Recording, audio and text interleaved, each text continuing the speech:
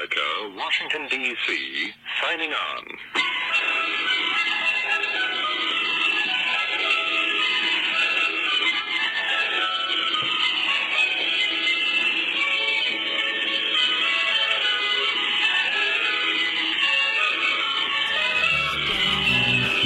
When the senses howl.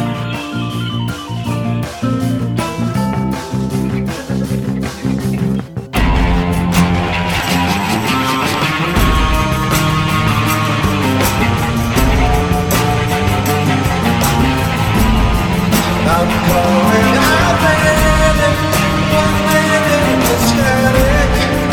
When the yoke goes around, is there anyone out there? Is anyone listening? Let me know what's insane. Hello and welcome to another episode of Radio Contra, the podcast of AmericanPartisan.org. I, of course, am the best-selling author of The Guerrilla's Guide to the Bow Thing Radio and the Guerrilla Dispatch Volumes 1 and 2, available at Amazon.com as well as Brushbeater.store. And there is a hell of a lot of new products that is up at Brushbeater.store, as well as all of the course enrollments. That's right. So getting in on some of those unique courses, getting in on stuff that is not usually offered in most of the other corners of the tactical training sphere out there. You can get in on some very unique training opportunities, and based on the course reviews, a lot of really fun training activities as well. Stuff like communications, stuff like signals intelligence, stuff like what we're going to be talking about tonight. I, of course, am joined by a good friend of mine, a fellow instructor here with Brushbeater Training and Consulting, former signals intelligence collector for the United States Army and the National Security Agency, codename Madman Actual. What's up, brother? Howdy, howdy. I'm glad to be back. It's been a while, man. Dude, it has. It's I don't even remember the last podcast. Months. Sons of Liberty. Well, on the yeah, live show. That's true. The live show. But that's just like a bunch of crazy banter. Yeah. The last time we did, it had to have been last year.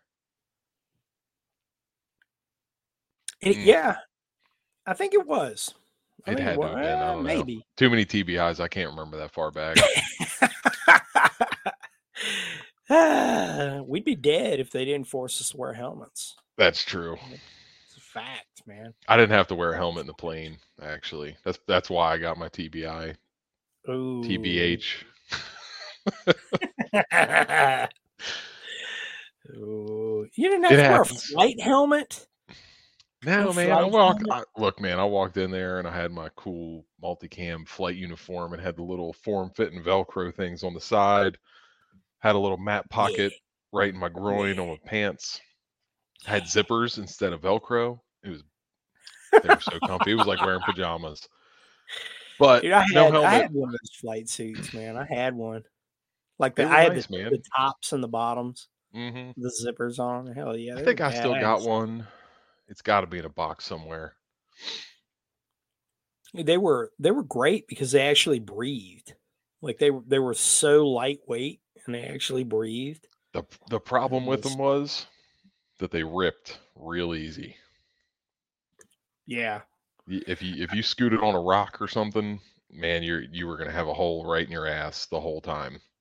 Then you'd have to duct tape it and like when the first batch of fire retardant ACUs came out, those things were dog shit. They would do that too. Like there was so my second deployment in Iraq, we were wearing the fire retardant ACUs. Like we got issued them, and they had like the FR stuff on them, and they were pink. Like they had this pink tint to them. And dude, they were straight dog shit, man. We were in Samara and we got called out to do so. Like it was early in the deployment. We got called out to do something, and dude, I took a knee on, like, posted up security. And like as soon as I took a knee, the whole crotch just blows out. Like Just rip. They fucking, like I'm like junks hanging out. Like all of a sudden, all these little kids come running up to you. And they're like, "Oh, Mister, Mister soccer ball, Mister," and you're just like, "You have CD, man." Oh yeah. Like a buddy of mine looks at like one of my teammates who looks over at me. He's like, and he knew what had happened, and he looks over at me. He's like, "Dude, if you did that in the States, like you wouldn't be able to go around elementary schools anymore." Some of that dark humor, man. Oh yeah, the sick twisted humor. Like, you had your groin protector on your vest, and like that was hanging down. So like kids, they don't know. They're running up to you. It's like, oh man. Like, and I heard this thing's blow, and it happened to everybody, man. Like the crotches of every one of those pants was just like blow out. Like, so I went to oh man, I'm having a brain fart. It's not CIF. It's the it was Rumsfeld's baby for getting RFI? all your gear for RFI. Yeah. And yeah, they gave us 3 patches for our multicams when we got them, the OCPs. Oh yeah. Because I came in 2010. I came in, and in basic we got the ACUs, the digitals, but they weren't the pink ones. They were like the new rip stops, or I guess no, they weren't rip stops yet. They were still the old ACUs. So we didn't get the they just OCP, had the UCP. No, the multicams, we got them when we deployed. We were going through RFI because the garrison uniform was still digital, was still ACU. Okay. Yeah, and then it wasn't until I was getting out about that time. So multicam. I don't think that was a garrison until 2015. But then it looked like a hodgepodge, man. Half people had ACUs that never deployed, and then the dudes that did deploy, they were like, "Bro, I'm rocking my multicams, man. I'm dripping right now. Like you old slick sleeves in your ACUs over there." Good times. Dude, There's nothing like flexing on people with your uniform. I mean, it's it's a real thing. It is, dude. I remember. That's like fucking. Oh man, like you just like what combat patch am I gonna wear this week? Which combat patch am I gonna wear? Like, you show up and you see these friggin' cherries running around. Oh yeah. I remember I remember a friend of mine who shall remain nameless. But this dude was fucking stacked. Like he had been to every school there was to go to. Like he had done everything. And like this guy, like he was one of those dudes that, like he was going to make the Army a career. Like he did. Like he did.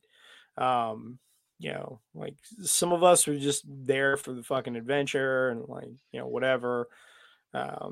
Say we did it and like check the box and whatever. But like this dude, he friggin' ate, slept, lived the fucking Army, man. Like it was just like, great dude. But man, like when it came time to fuck with Joe, or like his thing was fucking with fellow NCOs that like he thought lesser of. Dude, there's plenty of them to pick from. Oh yeah. And Stu was giving him shit one time, and like he, this was back like the when about the time I was getting out. That was when they authorized us to sew on badges again, and you could actually do that. Like you had to pin them on, so most people just didn't ever wear them. And just like, whatever, man. Like it's just annoying to put all this shit on. So it's whatever, unless you had to for whatever reason. But like he got all his shit sewn on, and like dude was giving him shit. I don't know if they did this everywhere, but like some installations will have the fucking the post police where they have those like NCOs or shitbirds that like they got in trouble for something and they have to stand at the PX. Yeah. Like They got they wear the little black sleeve on. yes, those guys. Like this dude was giving him shit. And he was like, "Hey, Big Sarge, hey," because they're always Hey, like, yeah, Big Sarge. yeah, they Classic. always use some fucking pogue, bullshit. Hey, Big Sarge, I don't think your hair's in regulation. He turns around, he was like, "Who you think you're talking to?" Like he bows up at him. I'm like, okay, come on, man. Like, come on. Dude, this guy's gonna end up like calling his sergeant major. Like, I could just see in my head like how this was gonna play out. Like, man, just shut the fuck up. Come on. He's like, no, man, fuck this guy. And he's just like, hey, next time you call me Big Sarge, like, look at my shirt. You got all this? You got all this? Oh. I mean, he's just like, you can tell, man. This guy that like he obviously got in trouble. He probably ain't made weight and tape like forever. Like, oh, for sure. I mean, it's like, leave the guy alone, man. He's just fucking. He thinks he's gonna get his little like 5 seconds of flex and can't, and just like, you ain't gotta go there, man. Man, it's just some of them are like that, man. yeah. That sounds like every NCO I had in my unit. I was a E4, right? I was a specialist in garrison. Specialist. I was the vice president of the E4 Mafia. Right? There was only one guy ahead of me that had seniority. He had more time in service than me. And all our NCOs failed their PT test. Oh. So most Army units, I don't know if it's actual like Army regulation, but if you fail your PT test and you're a non-commissioned officer, you can't hold a leadership position. So here's specialist. Here's specialist Madman, unofficially Corporal Madman. And I had to give monthly counseling statements to 3 NCOs because they failed their PT test. I mean, that's like when I was dude. When I was doing that, I was like, I feel like this is like the equivalent of a kid making their parents lunch. You know what I mean? Like the parents are just so bad at parenting that the kids got to take care of the house. Oh, I've seen that. You know what I mean? Like that's what I felt like. I was like, bro, I'm like, y'all have been in for like 8 years. Yeah. What are you doing?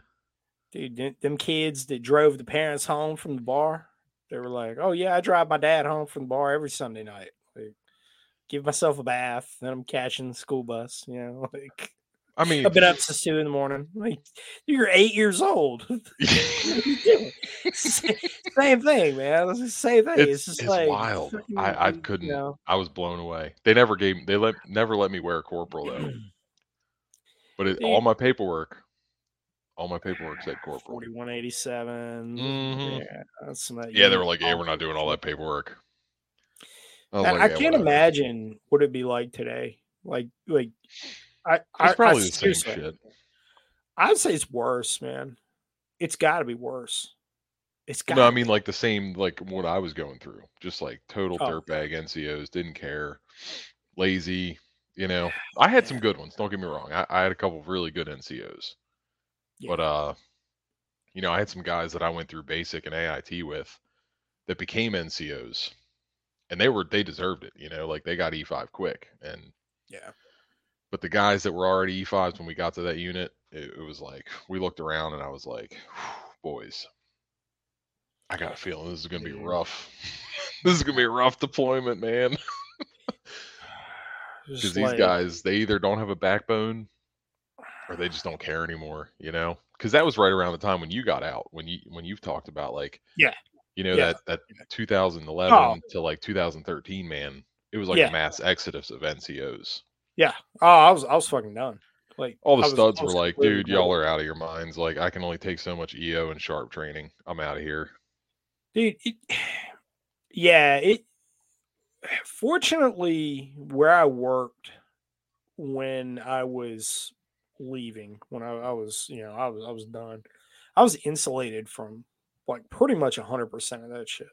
Hmm. But I heard how bad it was getting. Um, just through the grapevine and just like, oh man, really, um, dude, I mean, and that man, and it only seemed like it was getting worse and worse, and so like we were having conversations, man, like all of senior leadership was putting in their retirement packets. But then though they would have the audacity to come to guys, like me and several of the people I worked with, and be like, you guys got to stay in. You're the future leaders of the army. Like blah blah blah. I'm like, well, you're fucking leaving. I mean, yep. and no disrespect, like you earned it, and it is time to retire for several of those guys, because I mean they were old, they were broke, and well, I say that like, oh, you were old. Now, I'm like the same age they were then. And I'm like, oh shit. Hey, Like I man. had that moment the other day Yeah, when you where I get in the was like, 30s, that's old for the Army. yeah.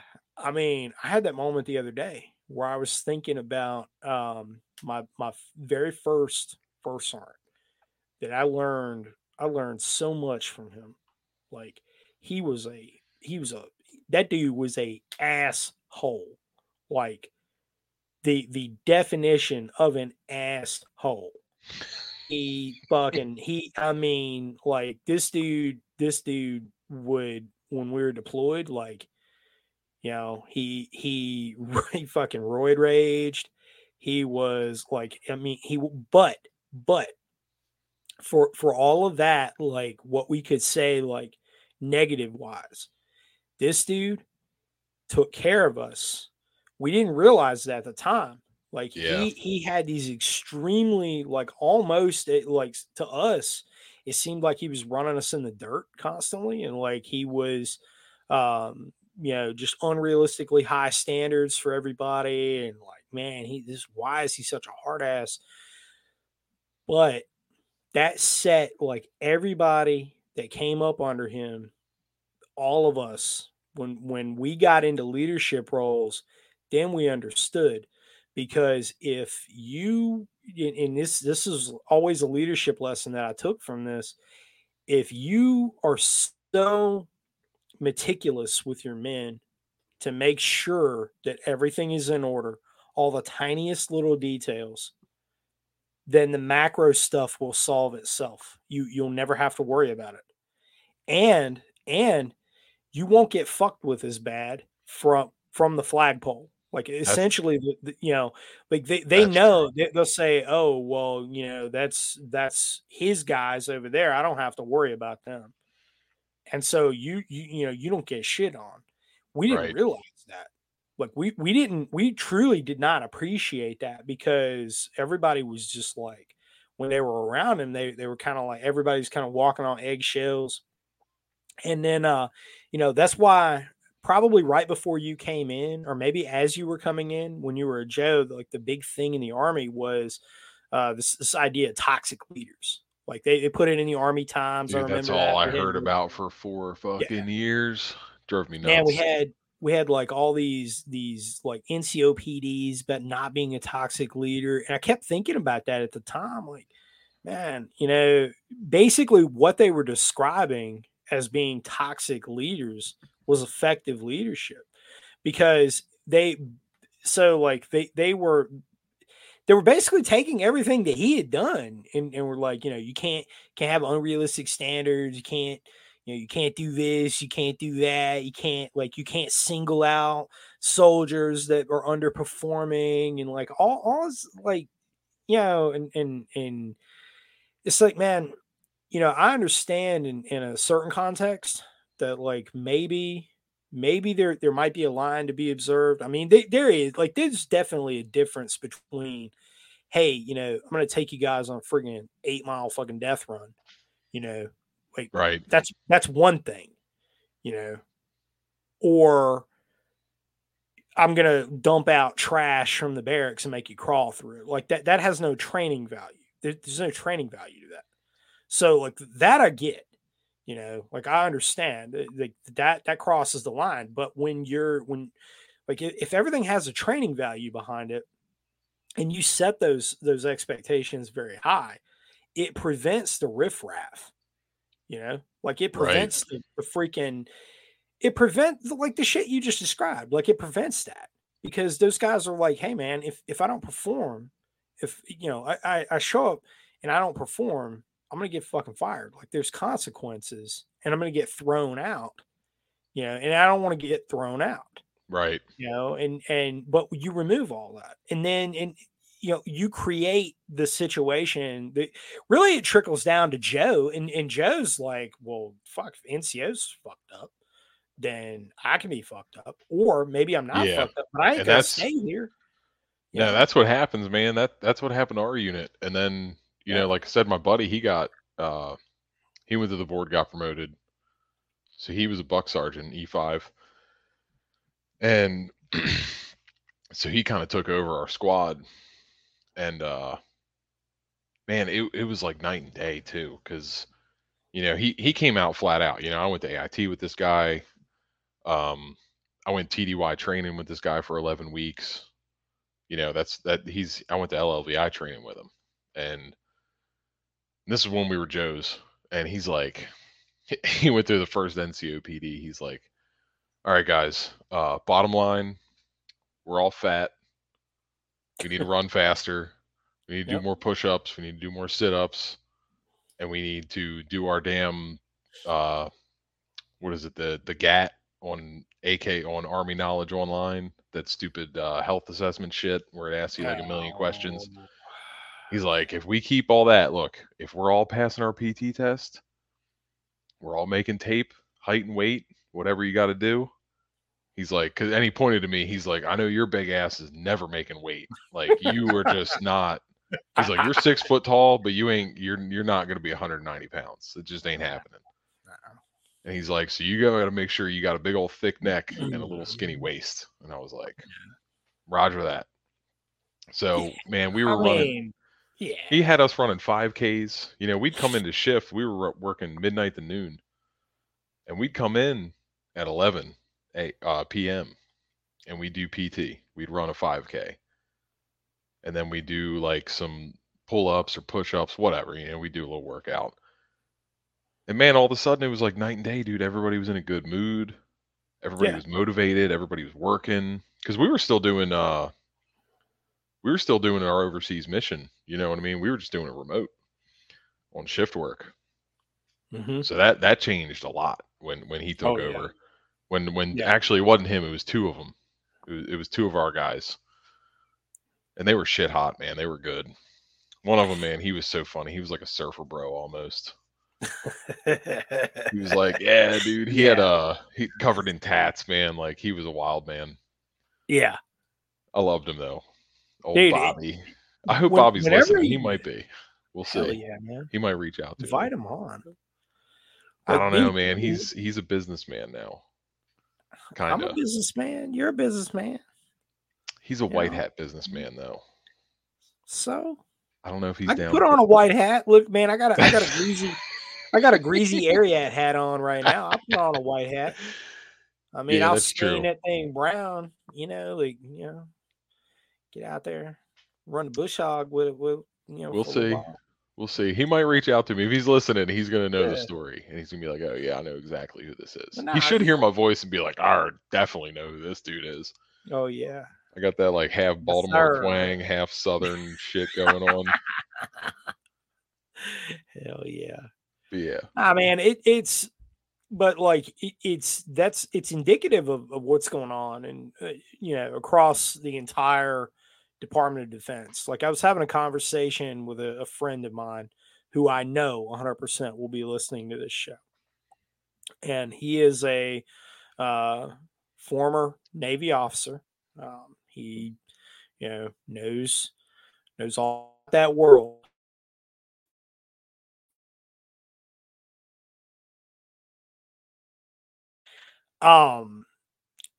So, we were talking about the footage that was coming out of the images, and I think there was a video too to back it up, because like there was some early claims that like these pictures have been doctored and whatever of Navy destroyer, Arleigh Burke class destroyer. So our one of our current line destroyers that had docked in Europe and in France specifically, and was getting ready to go back out to sea, and is like all covered in rust. Now, I mean, I get it. Steel by the ocean is going to rust, right? So, the thing is, though, is that what people don't understand, especially like the whole social media Johnny come lately crowd that like become financial experts and pandemic experts and space experts and weapons, Second Amendment experts and like experts in all the things like literally overnight. They always chime in to all the things. We're saying like, oh, see, the boats normally rust in the water and just yeah, but like here's the deal, man. Like sailors are painting ships, like they are tasked with taking care of their ship. Like the crew maintains the ship. This is basic seamanship. This is being a sailor. Like it's part of being a sailor. Like this is their what their daily life entails is taking care of their vessel, because that is their first duty.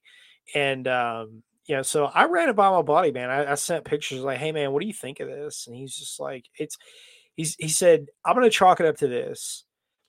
The Navy, just like the Army, just like the rest of the branches, has hemorrhaged off all of the competent senior leadership. And what has replaced it has allowed the standards to decline to such a degree that this now becomes acceptable. Like this outward appearance becomes acceptable. And we see it again in the Air Force, like that I don't know if you saw this or not, but there was a picture of from behind Kamala Harris, and she's standing in front of this fighter maintenance squadron or like something or another. I'm not on the up and up on all that. And I know some of the people in the audience will be, and they'll correct me. And I welcome it. But you're looking at their uniforms. So like, pretty much everybody is wearing like some version of multicam now. Like the Marine Corps still got their uniform. Right. The Navy is wearing like they have like the AOR, like those lime green looking uniforms or whatever. They're kind of funny looking. It's the SEALs adopted first, and like Naval Special Warfare adopted, and then like the rest of the Navy had to have it after they had to have that weird blue camo, like whatever. The aqua cam. Yeah, I'm just like, why do y'all need that? Like the Navy doing things on board the ships in the Navy, like wearing the dungarees look like that was pretty effective. So keep doing that. Like I don't know why you need to. I don't know why you need a blue camo uniform like this, and then this lime green. I don't get it. Anyway, in the Air Force, man, like I never understood why the Air Force needed its own camo. That didn't really make any sense either. Like why don't they just wear what the Army's wearing? Because like I mean that's where they came from. Yeah, but anyway, yeah, apparently they are doing that now. Like they're wearing the multicam, which like that started back. Yeah, when I was in. Well, like the JTACs that were with us were wearing multicam. Like we weren't wearing multicam when I was in Afghanistan. We weren't wearing multicam. We didn't get it. Like the Army didn't. The Army was in the process of approving it. We were in DCUs, so because DCUs actually blend in with things. Yeah, so even multicam, like might get some hate for this. Multicam ain't that great in most areas on the planet. Yeah, it's a happy medium. It's better. It is a happy medium. It's better than ACU or UCP or whatever. UCP is great if you can get it filthy dirty. Diet. Or if it's dyed. Yeah. But anyway, like to my point about the Air Force, man, this picture So this picture was pretty atrocious, like to anybody with military indoctrination and like knows a thing or two about discipline. This picture was atrocious, dude. Like, first of all, nobody in that formation wanted to be there. Like, you could see that all over their faces. And it's like, man, Yeah, there's no dude, pride, no like esprit de corps. this is not the unit you want standing in front of the vice president, man. Like politics aside, like we'll just take the politics out of the equation. Like, vice president of the United States is standing in front of this hand-picked platoon, right? Because there's a platoon-sized element. Mm-hmm. None of them looked like they wanted to be there. None of them. Like, you could zoom in. There were people that did this. Like, they zoomed in on their faces, and they were just like rolling their eyes and like, we don't want to be here. Like, man, you know, that is a senior leadership failure right there. Because 100%. like, okay, man, like, all right, you don't like the vice president. Like, I don't like the vice president. But it doesn't fucking matter. Like, it doesn't matter. Okay. You are the embodiment of the service. And when you're photographed with the vice president, who is addressing you, you're the embodiment of the nation. And our enemies are looking at that. So like that's important. It's important that outward appearance. So here's a catch to all this. The biggest glaring problem that I saw was their tops and bottoms weren't matching. So like, I don't know. They're different generations. Well, no. This is what happened. I don't know if you were taught to do this in basic or not. I don't know. When I came into the Army, we were still wearing BDUs. Mm-hmm. And BDUs would change colors. Like, ACUs kind of did this too. They would fade strange, depending on washing cycles. Yeah, I had. Go ahead. Yeah, I had tops and bottoms that like I'd have to match fading too. I had like my field ACUs, and then I had my nice, clean, mostly new ACUs that were a little bit darker. You have your field uniforms. You have your garrison uniforms. They're different, right? You got field boots. You got garrison boots. Different. That's the other thing I noticed about that picture. Yeah. That you go back to the BDU days, everybody had the same boots. Mm-hmm. But nowadays, as long as they're tan, it's like a dress code, but for boots. Yeah. So like some guys got Rockies, some have Oakleys, some have Bates. Right. So it's like nothing's dress, man. Right. It just doesn't look right. And that was when I was in, everybody was rocking different boots. I mean, we all started with the standard issue Bates. That was my generation of the Army. That started with us, man. Like, when we came out of basic, like, everybody started wearing like that was when the Tennessee boot thing came in. And I mean, dude, I embraced it wholeheartedly, man. I ain't saying I didn't. I still got a pair of Nike SFBs floating around out here. They are they freaking feel like heaven, man.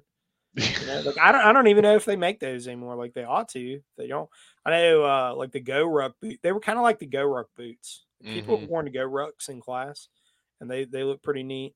I mean, I got too many boots right now. I don't need to buy anymore. But I can't find the boots that I was issued in basic training. They're gone. Yeah, I don't know what happened to my. Faded off into the ether, fell apart, disintegrated. I don't know. Well, yeah, I got them once they were broke in. They were so nice, and then I went to the PX one day and I found them. They were like $60. Nice. Broke them back in, great. And then I went back like probably 2 years later because I was just in garrison for 2 years. Yeah. And I went back and I was like, "Where are my boots, man?" And they just don't have them. They were gone. Like I was like, the old, like the old Belleville jungle boots. Yes. Yeah. But it was the desert. It was the summer deserts. Yeah. And they were so nice once you broke them in. And they were light and they breathed well. They were fantastic boots. They had composite toe, so you didn't get your toe completely smashed when something fell on it. Yeah, I want to say the pair that I had, I got the heels, like the heel cups removed. and the toes were. I did that for a pair of boots that I had. That was like my rucking boots when I was I ruck did rip the training real heels out heavy. of my rucking boots Yeah. because Well, I used to get that was a gnarly pretty common blisters on the mod. back of my heel. Yeah. That Oh was my yeah, old dude. Ranger I got NCO, man. scars He on was like, mine. dude, let me show you something. I Yeah. was like, all right. But dude, like to the point, like when I came in with the with BDUs would fade. They would actually change color. So Yeah. like if you and you had your summer BDUs and you had winter BDUs, and so like your summer BDUs were cotton ripstop, Right. right? And they were super lightweight, and that's what everybody always wore because they were lightweight. And the winter BDUs were like the polyester cotton blend, and they were thicker, right? So like they had this brown tint to them, and your summer BDUs had this green tint. As they would fade, they would get like more green to them. Right. And then like the light brown would start standing out as the black would fade, and so they would change colors. And like you could see this, and so when people would come to formation and they would have mismatched BDUs, dude, you know, like that was a no. Like Yeah, you you're don't looking do like it. a So soup you sandwich, number, man. yeah, you number all your uniforms, your tops and your bottoms, so that never happens. Right. And so when I saw a picture of you know this Air Force fighter squadron, like they've got a F-16 behind them, you know. So I mean, this aircraft's been around for a long time. Somebody was saying online that they were like a reserve squad, reserve unit or something, and I'm like, dude, that doesn't matter. Like It you're doesn't missing the matter. point. It doesn't matter whether they're whether they're a National Guard. It doesn't matter whether they're freaking the Civil Air Patrol, man. It doesn't matter. Like they are the embodiment of the American military, and they have the vice president addressing them, and they look like a bag of ass. Like their uniforms look like a bag of ass. And Mm-hmm. so when you have the Russians who are saying, hey, like we're in a de facto state of war with you, right? That's what they're saying. Like they're like, okay, the narrative is, Oh, they're at war. yeah, like we're at war with you. You are bolstering Ukraine. We're at war with you. You sunk, the Moskova. You have threatened us. You've done all these things. We are going to, Nikita Khrushchev, freaking beat the shoe on the table. We're coming for you. Like we will crush you. We're going to bury you. You got the Chinese. They're saying, hey, Taiwan's ours. We're going to take I it. mean, just flat out, like for all the Yeah. listeners, the United States is going to war with China and or Russia. Yep. That's happening. I don't know when. That's happening. Like sooner rather than later. Yeah. You know what I mean? And It's going to be an overt military on military with some shenanigans with some UW, but yeah. that's happening. So, Scout, to your point, Yeah. yeah, when you look like Dude, a bag of shit in front of your vice president, which is the number 2 of the executive office, and I mean, right. you can't that unit couldn't have been like, hey, you know what? We're gonna buy everybody new uniforms and everybody's getting the same boots. Everybody's gonna look the same. Just Right. uniform, dress right dress. Because it looks professional. That's what militaries are supposed to look like. But also, man, like the VP didn't just show up. Like No, she that was didn't just known show about for up. months. Yeah, the unit knew. The unit knew. The unit They probably just knew didn't give a shit. 3 months in advance. And that's a leadership failure. Like the commander, whoever the like the 3 echelons above the local unit commander, like whoever the captain was that's in Right. charge of the company, like 3 echelons above that person should have been like, hey, friggin' Captain so and so, come here. Major so and so, come here. Lieutenant Colonel so and so, come here. Okay, VP's coming. Hey, Sergeant Major, you are going to get all the people who are going to be standing in front of the vice president. You're going to take them all to wherever the nearest base exchange is. Friggin' take them to CIF. You're going to get them brand new uniforms. You're going to get them brand new friggin' boots. You're going to make sure that your hand-picked unit that's in front of them is going to be locked, stock, ready to rock. Like Right. you're going to be spit and polish, starched, shined, standing tall. Like the vice president's going to be there. And they didn't do any of that. And so like it's a bigger, it's a broader picture of the whole, man. Like you've got an American warship, right? The Arleigh Burke class destroyer. That For thing did anybody who look like doesn't shit. know, this is like the pinnacle of the Navy's surface warfare capability, right? It's got the guided missiles, right? So it's got the Tomahawk system. It's able to project force outward. It's designed for naval combat. Like this is the vessel that has replaced, literally replaced the battleship, and say you're obsolete. These old relics of the past are now obsolete, and we've done it all with this one vessel, right? And then the rest is up to the carrier strike group and like all the tenders that go with that. So it's sort of the same scenario. Like you have a breakdown in discipline. I mean, why are they not? All right, so you got some surface rust on a steel ship on the ocean. Yeah, it's going to happen. Dude, you didn't just know. Like this didn't just pop up. You didn't just get like a spot of rust and like, oh, maybe I need to do something about that. Like this is something that's been going on. And that's, again, it's a leadership failure, because whoever the master of that vessel is, the captain of that vessel at sea, he didn't look out from the bridge and was like, hey, square that shit away. Because if the outside of that looks like that, what is the fighting capability of this vessel? Right. Like, I mean, like, dude, all the NAFO jackasses, the fucking fellas, and like all that, they're quick to like put up pictures of Admiral Kustanov, which is they're like, oh, that's I saw a pile comment. of shit too.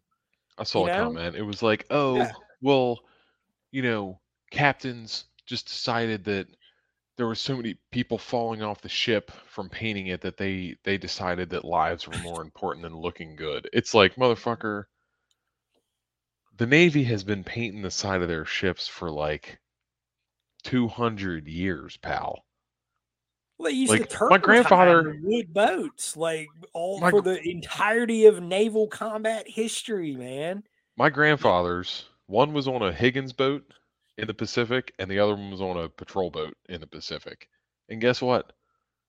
Both of them had to paint their boat while Yeah. like they were in World War II. It wasn't exactly a fucking cakewalk. And they kept their boat clean looking because it's part of keeping a boat afloat. A steel boat rusts, it's going to get holes in it. And they're telling, "Oh yeah, it just got out of port." It's like, "Bro, you just got out of port and your boat looks like that?" That is You what I can understand if you're like, "Hey, these guys have been they're coming back from their 6 on, right? Yeah. The 6 on, 6 off. They've been Right. out 6 months and they're coming back."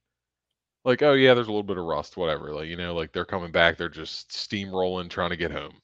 Understandable. But you're on the other side of the planet or halfway to the other side of the planet and your vessel's looking like that, dude. Like, what? The PR, that's the thing. People don't understand the PR. And No. we are in wartime. And that's the big thing that people are missing, I think. These commanders are missing is that like, dude, you're fixing to be in Yeah. a big fight. You know what I mean? Like, Well, like let's take this back to the Moscova, man. Like, all right, so how did the Moscova get sunk? Like, official story, unofficial story, who gives a shit? Like, how did that happen?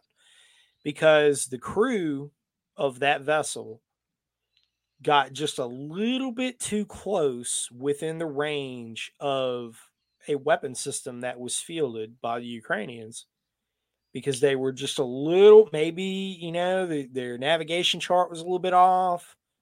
Maybe there was some spoofing going on of the GLONASS system that they were using, because we have that capability just like they do with us.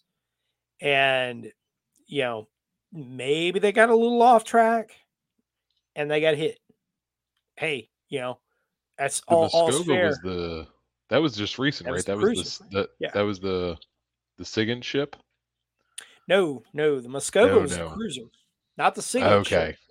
Moscova was the cruiser off of it was in the Black Sea. It's part of the Black Sea Right, fleet. right. I'm getting my ships Got mixed up. sunk. The SIGINT ship, that was just this past week. There was a Yeah, headline about yeah. that one. Yep. Yep.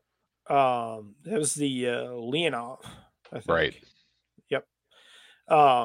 Anyway, well, the Leonov's interesting because that's the one that's been trolling up and down the East Coast, and that's the vessel that was in Havana for a while. But yeah, the Moscova, the crew basically the crew didn't do. They did not do exactly what. Basically, they were getting a little too cocky, right? They either didn't double check everything and whatever, and they paid the price for it. Like Yep. they paid the price for that. Well, now let's apply that to America. Like it's been a long time since we have lost a capital ship in naval combat. It's been a long time since that happened.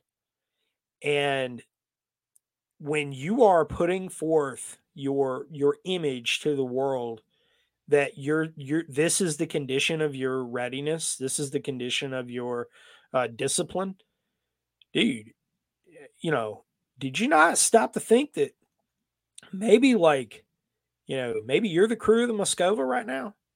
You know, like it reality just Yeah. hasn't hit.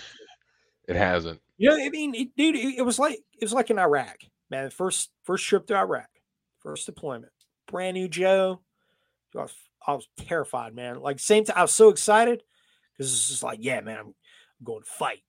Like, you know, that's the reason that I went in the army. Like Mm-hmm. I'm going to fucking fight. You know, and you know, this was for me is this is the thing. Like this is what I'm going to do. And but at the same time, I'm terrified because like, man, this shit is real now. Like this was all like fantasy and you know Ernest Hemingway novels and like you know all cool guy shit until you're there and you're like, oh, wait a minute, you know, like this gives you pause. And I got told a piece of advice by that very same first sergeant that I was talking about, where he said every time you go outside the wire, you look like the hardest motherfucker on earth because they are all watching you. And the second that you don't look like the hardest motherfucker on earth, the nastiest, most ruthless killer on earth, the second that you don't look like that, that's when they're going to stab you in the back. That's when 100%. they're going to attack you. That because he's you know, and he drilled that into everybody. And he told us, he's like, they are always watching you because this is their home. They know everything about it. And they're all out to kill you. You know, we're here until we leave, but this is their home. Everybody here is out to kill you. Yep. And they are waiting till that time that you are letting your guard down, that you start to slip a little bit. And that's when they're going to come in on you. It's like, man, you know, there was a whole lot of truth to that. Whole lot of truth to that. And that's the way that you know, people in America, they don't get it, man. They really do not get it here in the United States that all these other countries of the world, man, BRICS, they're out to get us. Like they're It's the out to get us. Western bubble, man. Yes, like they don't get it, man. You know, dude, the southern border. These people that are flooding in on the southern border are not coming in here because, oh man, I want to magically become an American. Here's my chance. No. No, dummy. I bet you 1 out of 2,000 of them have that mindset of like, you know what? I do want to go to America. I want to be an American. I want to start a family. I want to work. But that's one. You know what I mean? Out of thousands. Dude, when they're coming from Venezuela, they're coming from Cuba, they're coming from Nicaragua, they're coming from China, they're coming from Russia, they're coming from Iran. Oh yeah. No, most of them are bad actors. Don't get me wrong. I'm not sticking up for them.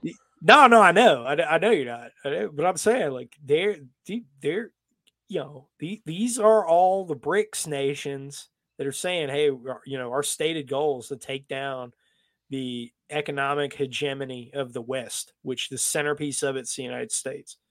and no military power has been able to touch the United States because we've got two giant bodies of water that are insulating us. You Right. know, but we've been caught slipping, man. And when when you have photos like that going out of the vice president with these troops that because they're American troops.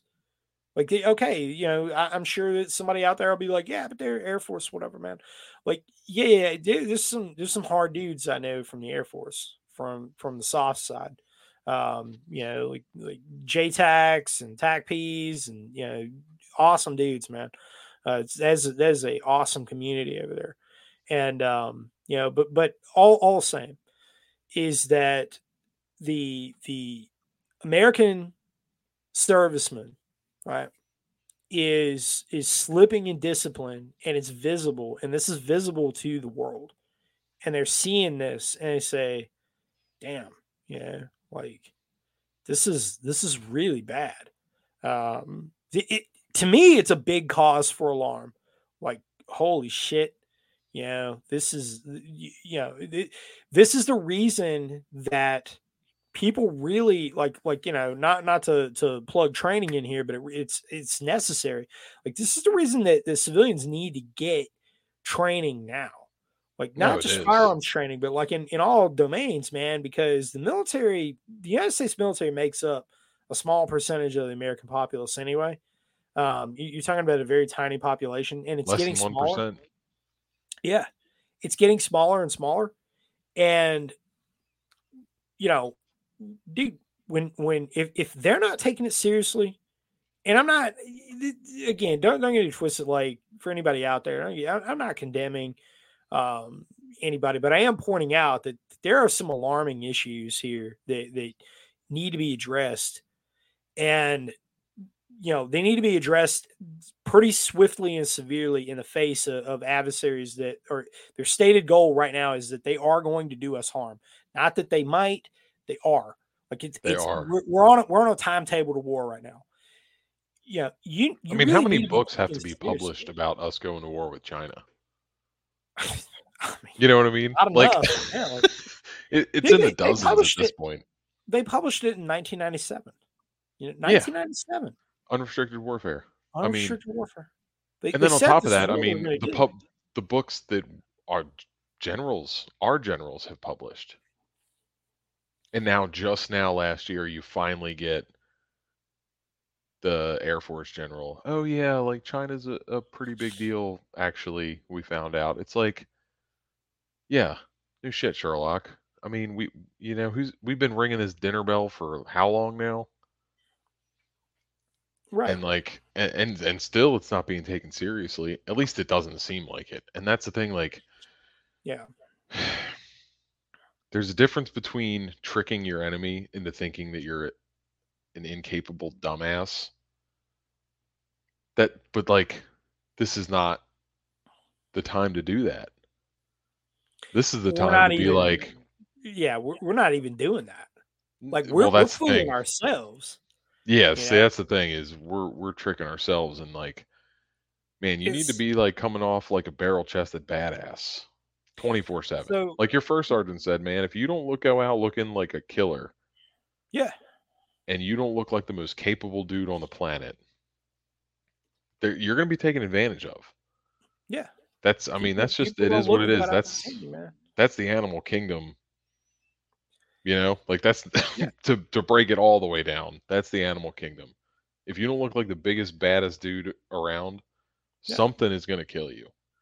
Well, you know, like, I think too that there's this dichotomy of how. Well, I don't even know if I can call it a dichotomy. I think that there's some competing interests going on. Like, people are trying it, especially like today, man. I was getting stuff done and I was hearing like whatever chatter they were talking about on talk radio, whatever. You know, just roll your eyes. Like, that's what I do with conservative talk radio, man. I just roll my eyes with a lot of that. But because they get their script and it's whatever. But you know, it there are competing interests that people are trying to make sense of politics and do not recognize. And, I talked about this a little bit yesterday with Colonel Bennett on, and, for anybody who hasn't listened to that podcast, you really need to. That was a 'Cause fantastic show. thanks, man. Thanks. We talked about, we kind of got into this topic a little bit, but it's kind of outside the scope of the show. But, I make sense of American politics, and in particular the left, like this. So, like the whole deep state, the idea of the deep state and everything, like what this is the oligarchy that has established itself and now insulated itself because they realized at some point, and I don't know exactly when this point was, but I don't think that it occurred in the 20th century. I think it occurred before that.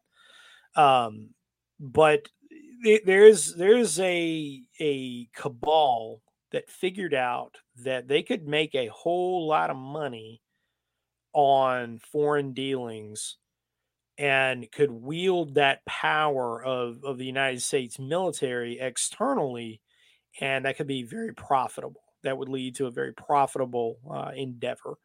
And so now what that has created, and you had the invention of federal bureaucracies, because originally, we had the U.S. Department of Justice, and everything kind of fell under the Department of Justice.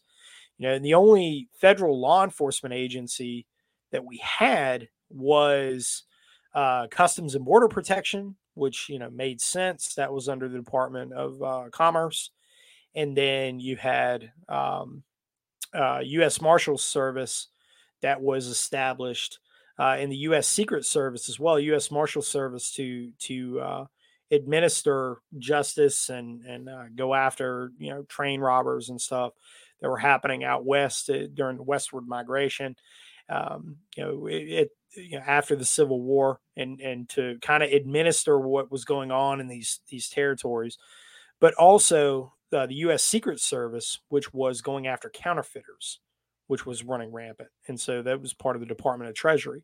The U.S. Department of Justice only, they only administered a very small number of things until the creation of the FBI, which was a new task force that was put together, and it was specifically put together to go after anarchists that were coming from Europe. It was in reaction to that.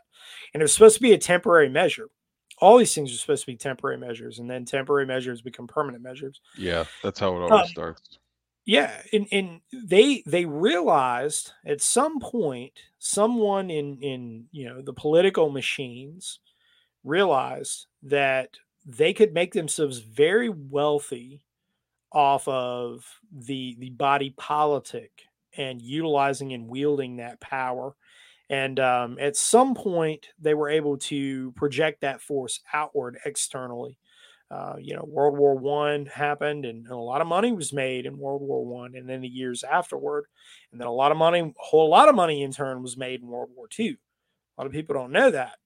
We think of World War II as the noble cause and everything, and it was, but a whole lot of money was made also.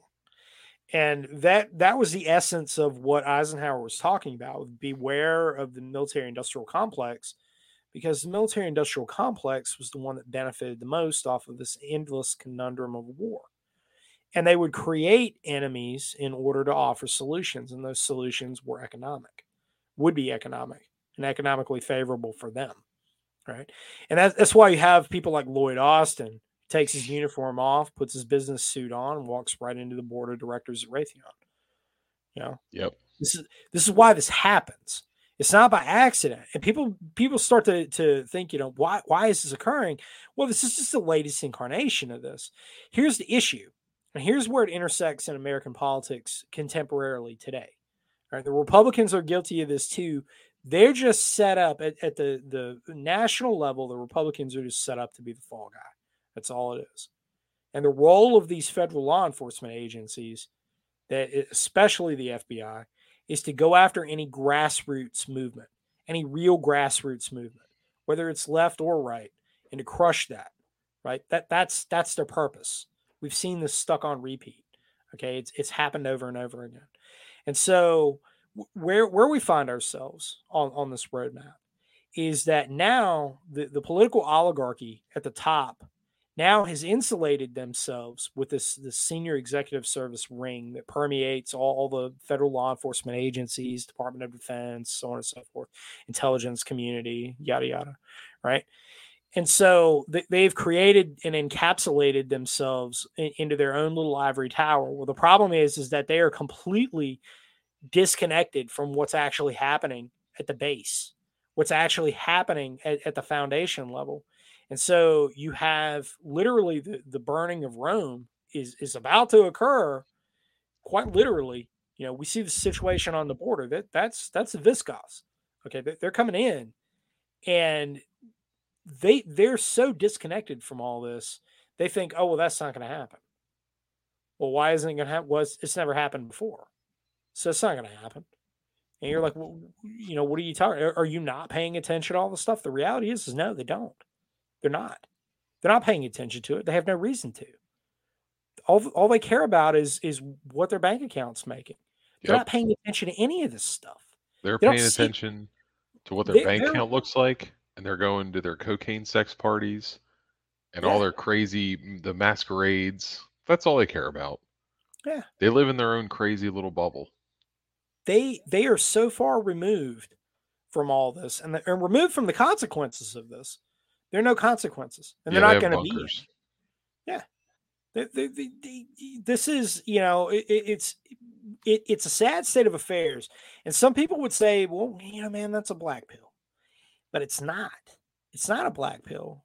In fact, for me, it's the opposite. This gives me a lot of optimism because I know exactly how competent and incompetent they are. You Mm-hmm. know, and in turn they are. And when the emperor has no clothes, his edicts have no power. When you think about that, that's a powerful tool. You say, That wow, is. you know, and you know, with every phony, ridiculous plot, you know, the Indian white supremacists that we have now. I mean, come on, man. Like Yeah, who believes this? they Who believes this? they had me in the first half, right? So um there are a lot of neo-Nazi gangs that allow Hispanics that can prove Oh yeah, what is it, like half European heritage, right? And most yeah, Hispanics are already European because they are descendants of Spanish conquistadors and Portuguese conquerors and all that. yeah. But then That's this nothing one, I wrong was with like, okay, hold on. So, like, let's it. take a timeout, guys. You went from like, all right, I can kind of sort of believe this that there's a Hispanic guy with swastika tattoos, right? Because that does exist. Yeah, But now there's an Indian guy who drove an empty U-Haul and half-ass blast. Listen, I'm not a NASCAR driver, and I've driven some pretty big trucks. Okay, yeah, I could whip that U-Haul truck mostly between those barriers without even looking. And this guy was like ramming it half-assed, like, oh, backing up. I'm gonna try to ram it real quick. It's like, and I, dude. I believe that that was a random bystander with the camera because DC never sleeps, just like New York doesn't, right? There's always people kind of walking around, meandering around, and everybody's got a cell phone these days. Yeah. And if I saw some U-Haul truck like trying to ram near the White House, I'd be like, oh, you're damn right I'm filming this. 100%. Yeah. Like Oh if yeah. I was, I mean, I'm not a social media guy per se. I mean, I got my like Madman handle on Twitter. That's about it. But if I was like an average person with a social media account, I'd be like, oh yeah, this is going on TikTok. This is going on Instagram. Like I'm putting this everywhere. And yeah, but they lay the flag down, and it's just like I get. Look, you got to do sensitive site exploitation. You know how you do that? You lay the crap out. You take a nice picture of everything individually, then you take a picture of it all together, and then you gather it all up and shove it in a box, put it in the car, and get it out of there. You Yeah. don't lay it out there for 40 minutes for everybody else to take a picture of. That ain't how it's done. Dude. That Mm-mm. ain't how it's done. Mm-mm. Anyway, sorry. Nah, I've been waiting to go on that rant. it's dude. I mean, That was driving me nuts. an empty rider truck, like, or an empty U-Haul truck. Yeah, like what was he trying to do? Come on, man. Like they just brought that from the latest Patriot Front rally. They were like, sure. hey man, we got like a week left on the lease, bro. Here, like, get in. See, that's the Get thing, in like, and that's make why it look like you mean it. that's why like the shooter was like kind of believable. I was like, you know what? This dude was probably on like a 4-day meth bender and his FBI handler sent him out there. You know what I mean? That's believable. Because that's the thing. I'm not saying this guy wasn't like an op, right? They're all psyops. They're all used as psyops. Even if it's organic, it's used as psyop. I don't know. That I do know. I can say that story disappeared fast. Real quick, didn't it? Fast. See, that's the thing that had me in the first half. I was like, yeah, I've heard of like, dude, I knew a guy in the army. Last name was like Rodriguez. Dude, N-bomb, every other word out of his mouth. Did not like the black folk one bit. And he was hit like 100% from Mexico. So it's like, yeah, right. So like this guy whose name is Rodriguez, 100% Mexican, hates black folk. Okay. All right. Like, that's not uncommon. I've worked with plenty of Hispanics that are pretty racist, you know? Yeah, I mean, But then the story just disappeared so quick. Yeah. And I'm like, yeah, that is kind of sketchy, man. You'd think they'd like want to hammer that home. But again, like obviously that doesn't fit the narrative, you know, it's not a white guy. If it was a white guy, man, we'd still be hearing about it. Well, the Aubrey Hale manifesto. That's never Still going to haven't see the light seen of it. day, man. And Nope. we're never gonna see that. Never gonna see that. Like we're never gonna see that. That what about Las Vegas, man? The place, Las Vegas is the place with the most cameras on Earth. Most cameras on Earth. Period. And somehow, this guy carries an impossible amount of crap up. How many stories? Too many. Too many. An impossible amount of crap up too many stories. Like 38 guns. Like fired too fast for a bump stock. Bro. Like I have a friend that somebody I used to work with. That is Las Vegas security guy. And, inside of one of the big casinos, not that casino, not that one, not the one in question, but one of the big ones. And, they have their own SWAT teams. They have their own SRT teams. Yeah. Inside the casino, because you're talking about billions of dollars per day. They have SIGINT teams. Cash. Yeah. They have fusion cells in those casinos. Like they didn't, the whole narrative of like, oh, we had to wait on, Las Vegas Metro to, breach, bang, clear. And then they had that security guard that they wheeled out there who looked like he had been lobotomized. And then he disappeared real quick. You never heard from him again either. They were like, oh, we'll wheel him away. We ain't gonna talk about him no more. Nope. He has one of the most bizarre press conferences I think I've ever seen, where he was just like, yes, I tried to go in the door and it was jammed shut. And then they wheel him away. They were like, oh, exit stage left. Like, you said all you're gonna say. Like, man, and we just got this like one grainy photo of this dude. Like, that's all we got.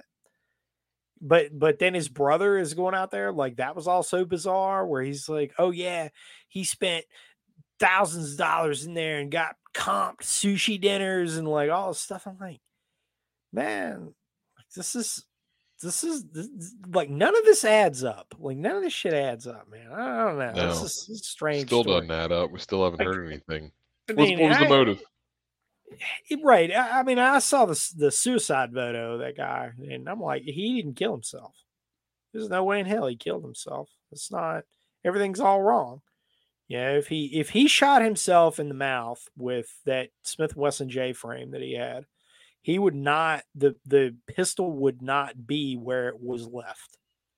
That's just not And the only possible explanation for the misplacement of that handgun is that whoever contaminated the crime scene going in there moved it to secure the scene. Right. Which I'm not saying didn't happen. Could have happened, right? It's within the realm of possibilities. However, contaminating the crime scene, like the initial security sweep, when you're going in there to secure the scene as responders, could that have happened? Yes. Like that could have been a thing. They just moved it and it was like, oh shit, moved it, well, don't move it again. Before the crime scene photographer comes in. Could have been it. Who knows? Like that's really the only explanation I can come up with, based on my training. It's there's so many questions, no answers from that, and all signs point back to the FBI. Like, all right, so tell us something. Like you're getting our tax dollars. You owe the American people something. Like you can't look that we know happened with the Bidens. Like all right, the Clintons, yeah, we could dive into them too, but like, well, let's just talk about the Biden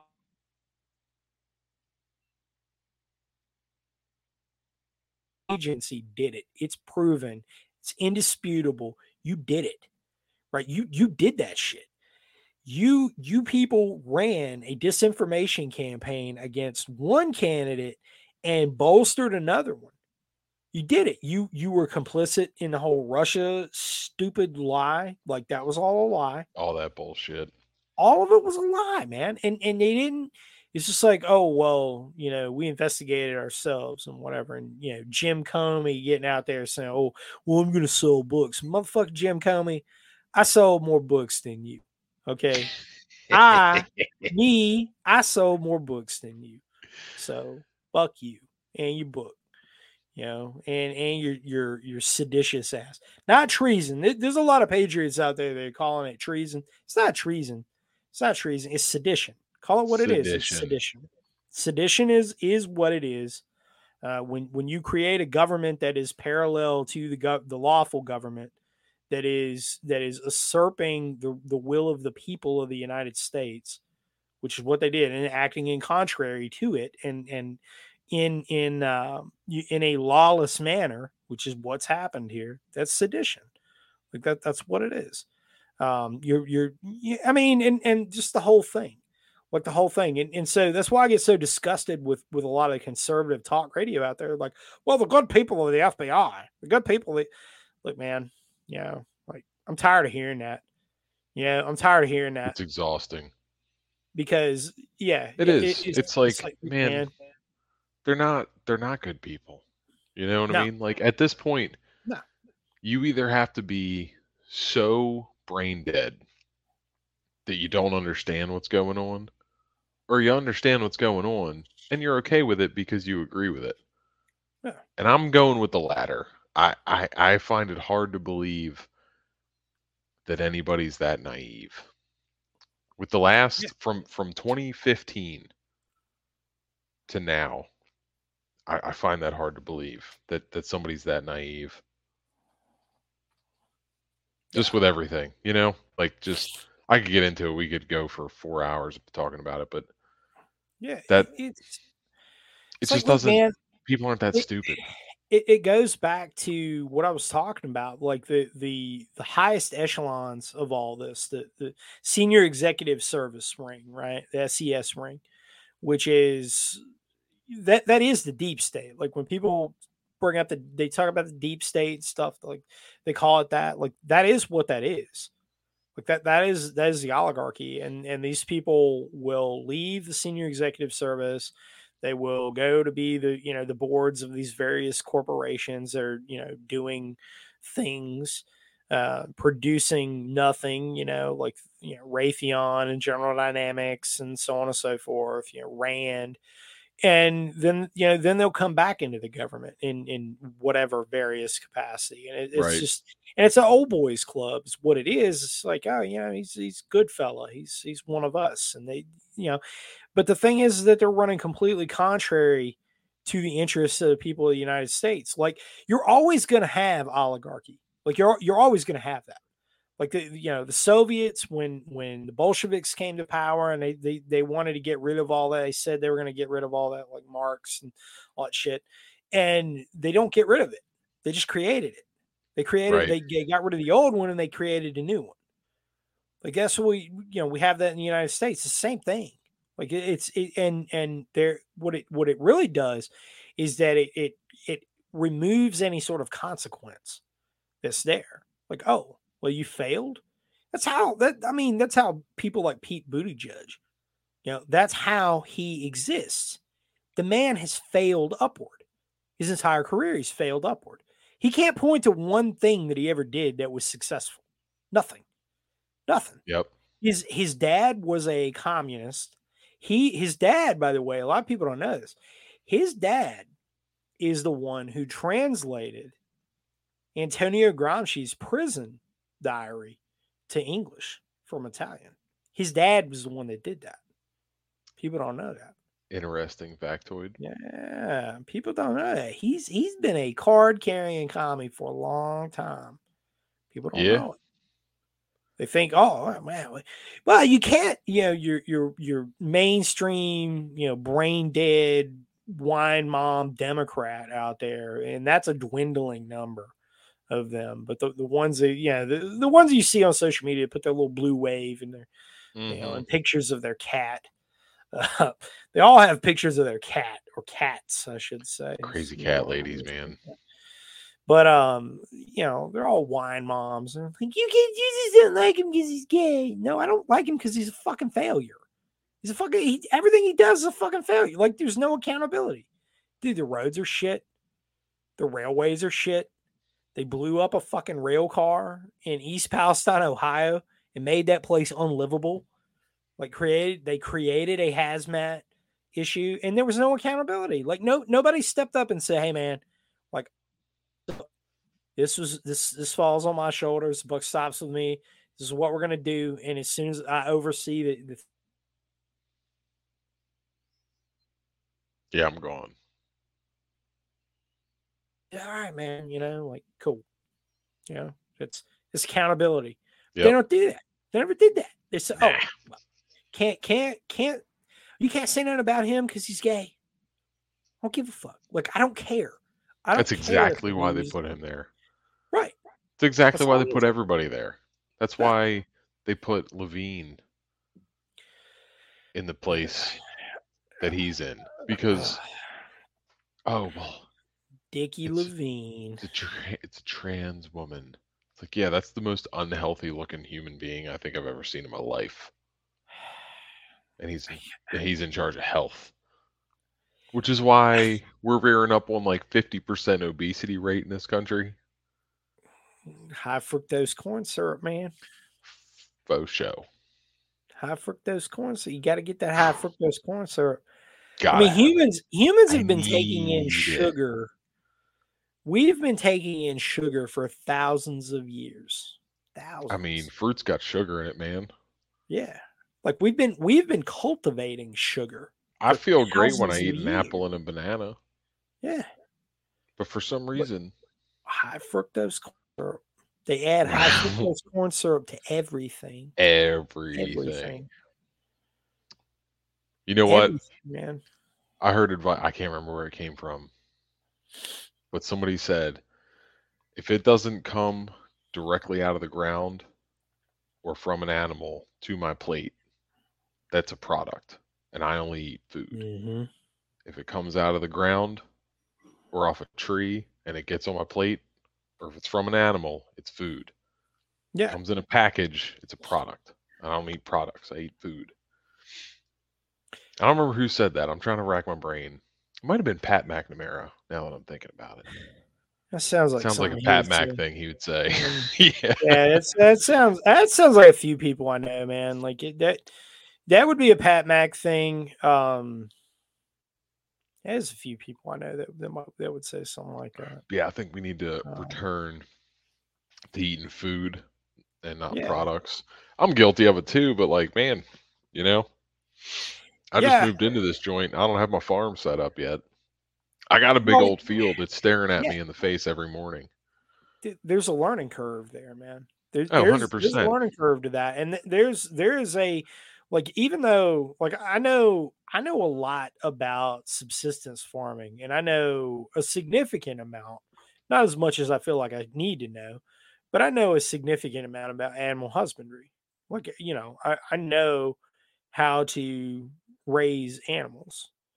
I learned that as a child. I learned how to do that stuff, and man, it's you know, learning skills like that. But even still, when you're still like it's a perpetual learning experience. Like raising some animals, and it's like, dude, this is an important skill set. It's one you got to constantly refine Yep. over time, man. It don't it's one of those things that like that's the reason that I tell people that the farmers almanacs exist is because this is a book of knowledge of like, hey, every year generally in this area, this is how this panned out and this is how this happened and like It's an things like encyclopedia of farming, yeah, you know? like something my dad used to tell me that you never plant here, like here in North Carolina, Southern Virginia, this microclimate region.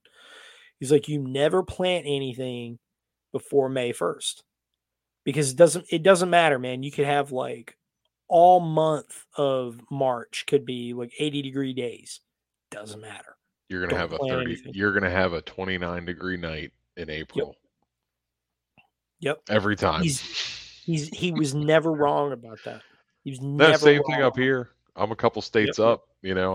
Yep. I'm in Pennsylvania, and we're the same way, man. You look, you put something in the ground May 1st, you better make sure it's like cauliflower or broccoli because it ain't gonna Yeah. survive. It Yep. ain't gonna make it. You gotta make it, All man. those people like, oh, it's like May 1st and it's like 77 and sunny and clear and I'm gonna put my tomatoes in the ground. It's like, honey, those aren't gonna last much longer. You got like Mm-mm. 2 weeks and it's gonna be freezing cold for every night of the week. Yep. You're gonna get 5 days in a row and you go out at midnight, it's gonna be 25 degrees. Yeah. And it might only be 25 degrees for like an hour, and then it'll shoot back up to like 33, 34. Don't But matter. that's all it takes. That's all it That's takes is all it that takes, half man. hour to an hour of that Dude, frost, and your plants are done. tomatoes, strawberries. It'll burn strawberries All up. the all the fun It'll spring plants, they'll be toast. yeah. Yeah. It's but changing gears a little bit and talking about skill sets and the refinement of skill sets, and kind of getting back to the training end of things. Man, with signals intelligence, that's one of those things that you specialize in, and that's your bread and butter. And it's also one of those things that people take for granted, man. It's just like the knowledge with farming, the knowledge with anything else, sustainment skills. Signals intelligence is a big one, and it's one of those that is like it's a lot like it is with communications. I mean, even though it's very much the other side of the coin of it, but it's like communications is already a convoluted enough topic for so many people. SIGINT is even worse, and they're just like, oh man, like all the intelligence tasks, and I have to first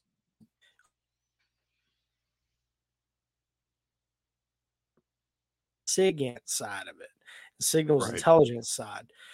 So, man, with that said, you've got a class for that's coming up. And, we have that up on the calendar now, tactical signals exploitation, and I have my signals intelligence course is kind of, it's part of the pipeline of the RTO course. Yours is definitely, I would say the next step in that evolution, but very much also a standalone product, and a damn good one too.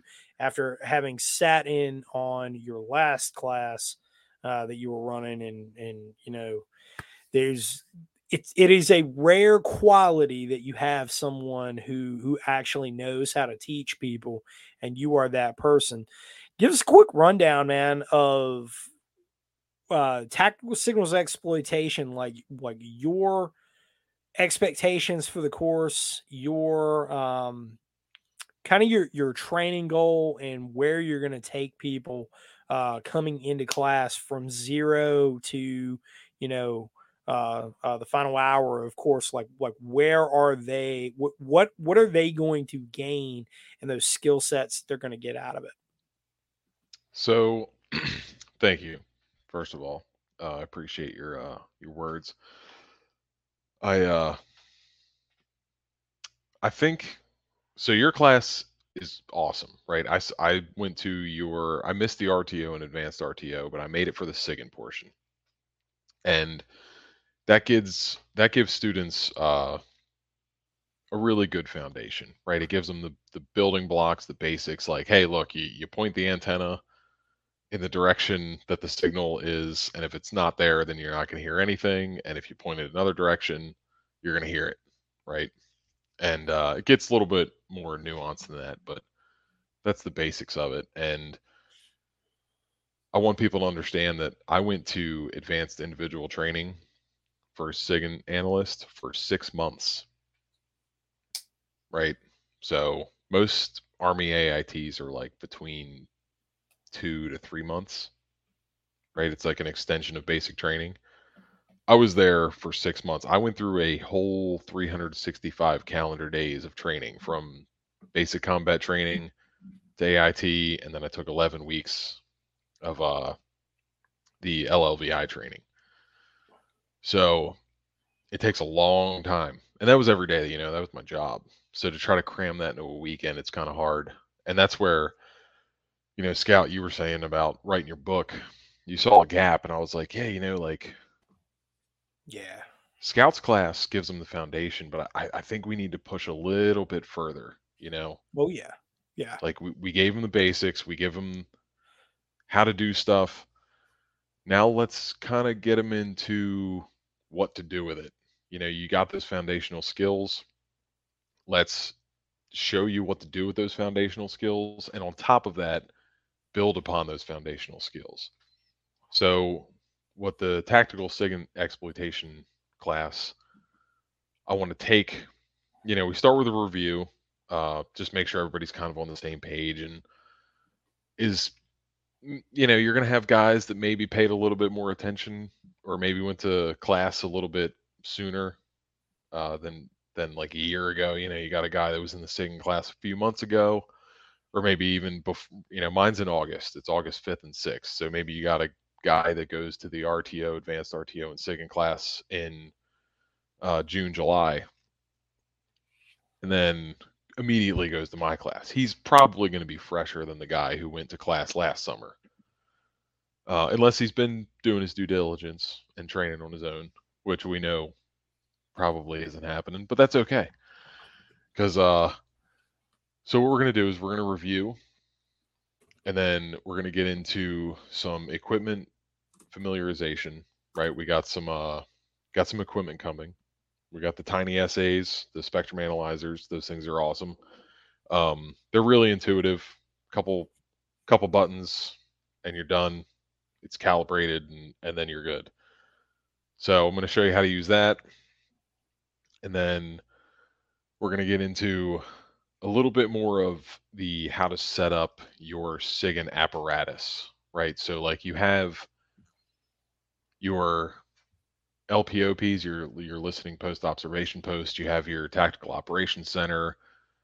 Hopefully, you have another team out there on an LPOP, because you want to make the triangle, the magical triangle that is triangulation of a signal. And on top of that, I want to get everybody used to getting an azimuth with a compass and a map based off of the direction that they're pointing the antenna.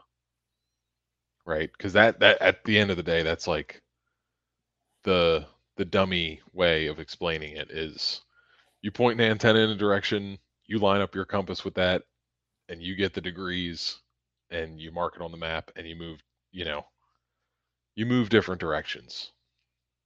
We're also going to incorporate some of the RTO stuff, sending up reports to the talk, right? And the talk isn't necessarily going to be a stationary place because most of the time the talk for SIG and stuff is actually mobile.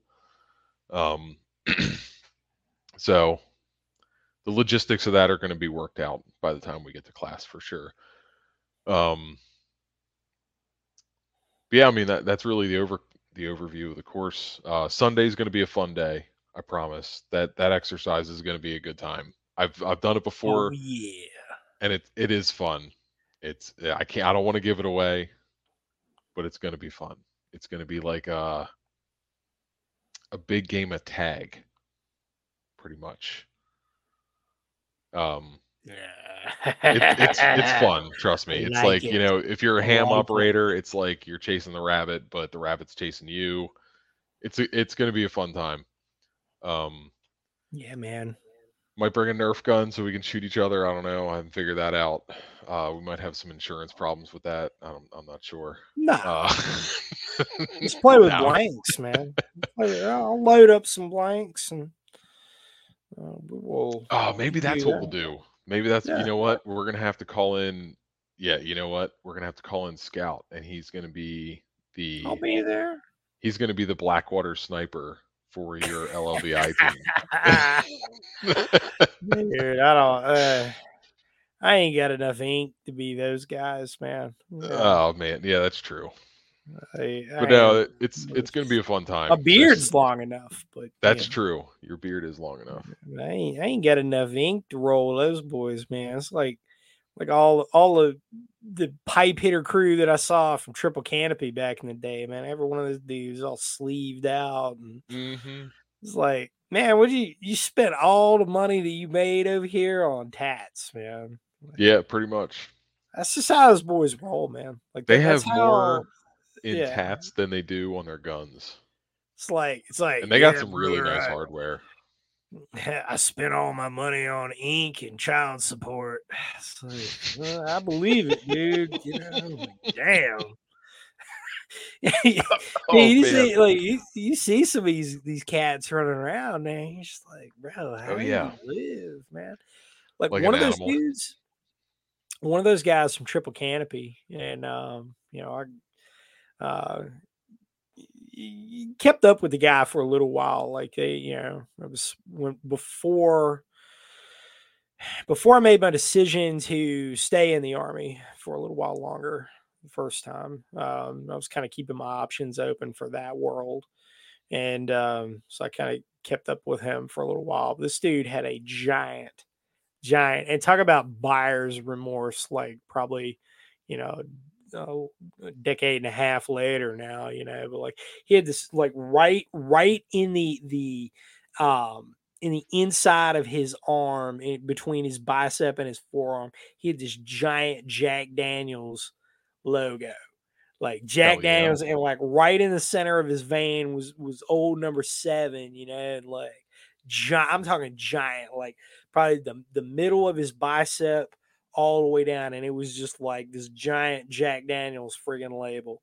You talk about buyer's regret on that, man. Like that did not age well. You fast forward, 15 years, and you see like all the woke shit that Jack Daniels is doing. He's probably like, man, give me a cheat. Like, if that guy's even still alive, man, he Man, who I don't know. knows, A lot of dude? those guys, Those yeah, they probably didn't make those it out of their 40s. bro, them dudes lived hard, man. They lived like that dude. That dude, he got that Jack Daniels logo because that dude's he's probably been like, man, like I could shoot up some Jack Daniels. We'll see how that goes. Oh, I'm sure. Like everybody listening to this is probably like, "Oh, what?" If they made it this long in a podcast, they're probably like, "Oh my god, what?" Yeah, what are we? Hour 33 in? Yeah. Yeah, like you have no idea, man. People really have no idea like how Man, hard some of these dudes live. Where it's just like, they holy look, shit. these are the kind of guys that take the idea of I'm here for a good time, not a long time, Yeah, and they take it like to the next level. yeah, You know what I mean? Like me personally, I don't fantasize about dying an old man. You know what I mean? Like if I was to Mm, die in 5 seconds, I wouldn't be like, oh no, this sucks so bad. It's like, no, man, I lived a good life. Like I did what I could. mm, But these dudes, like, no, they're like, they do not care. nah, Do not like care. they're here till they leave, man. That's And it. And they're going full it's throttle. yeah, yeah, I yeah. mean, I mean, there's. I mean, they're I running high octane full throttle all the time. like I had that point in my life, man. I had that point in my life at one point where I was just like, yeah, like I was convinced. I was convinced after my first deployment, I was convinced I was going to die on my second one. Like I wasn't coming back. We all were, and it was just like, dude, when it's so, we're going back to that meat grinder. Dude, we're gonna burn it down. We're gonna absolutely burn it down. And yeah, we did, man. And it was wild, like that was rowdy, but I couldn't. I don't know. I life changes, and like some of us life changes for the better, others, regress, and life don't change for the better, it changes for the worse. But for me, it Yeah. definitely changed for the better. And you kind of you begin to look around at a lot of that behavior, and you kind of want to get beyond that. You realize, because when you're stuck in that moment, you don't really realize that, like, your life actually is something that's really precious.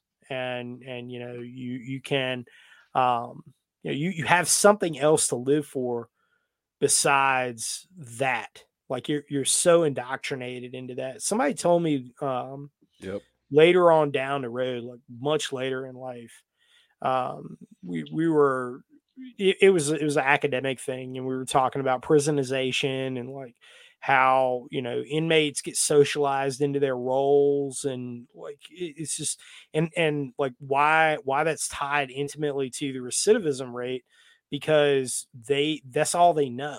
Like they, especially like if they get incarcerated at a young enough age, and for long enough, this is all these people know, man. Like, they don't know nothing else, and they're never going to break out of that culture truly, because they can't. Like, it becomes a comfort zone for them. That's the way they'll, unfortunately, like, that's how I rationalized, like, man, this is actually the culture that I was in, and I didn't even realize it. Like, nobody even Yep. realizes it. Like, they say, like, oh, the army's a cult, right? Like, that's partly true.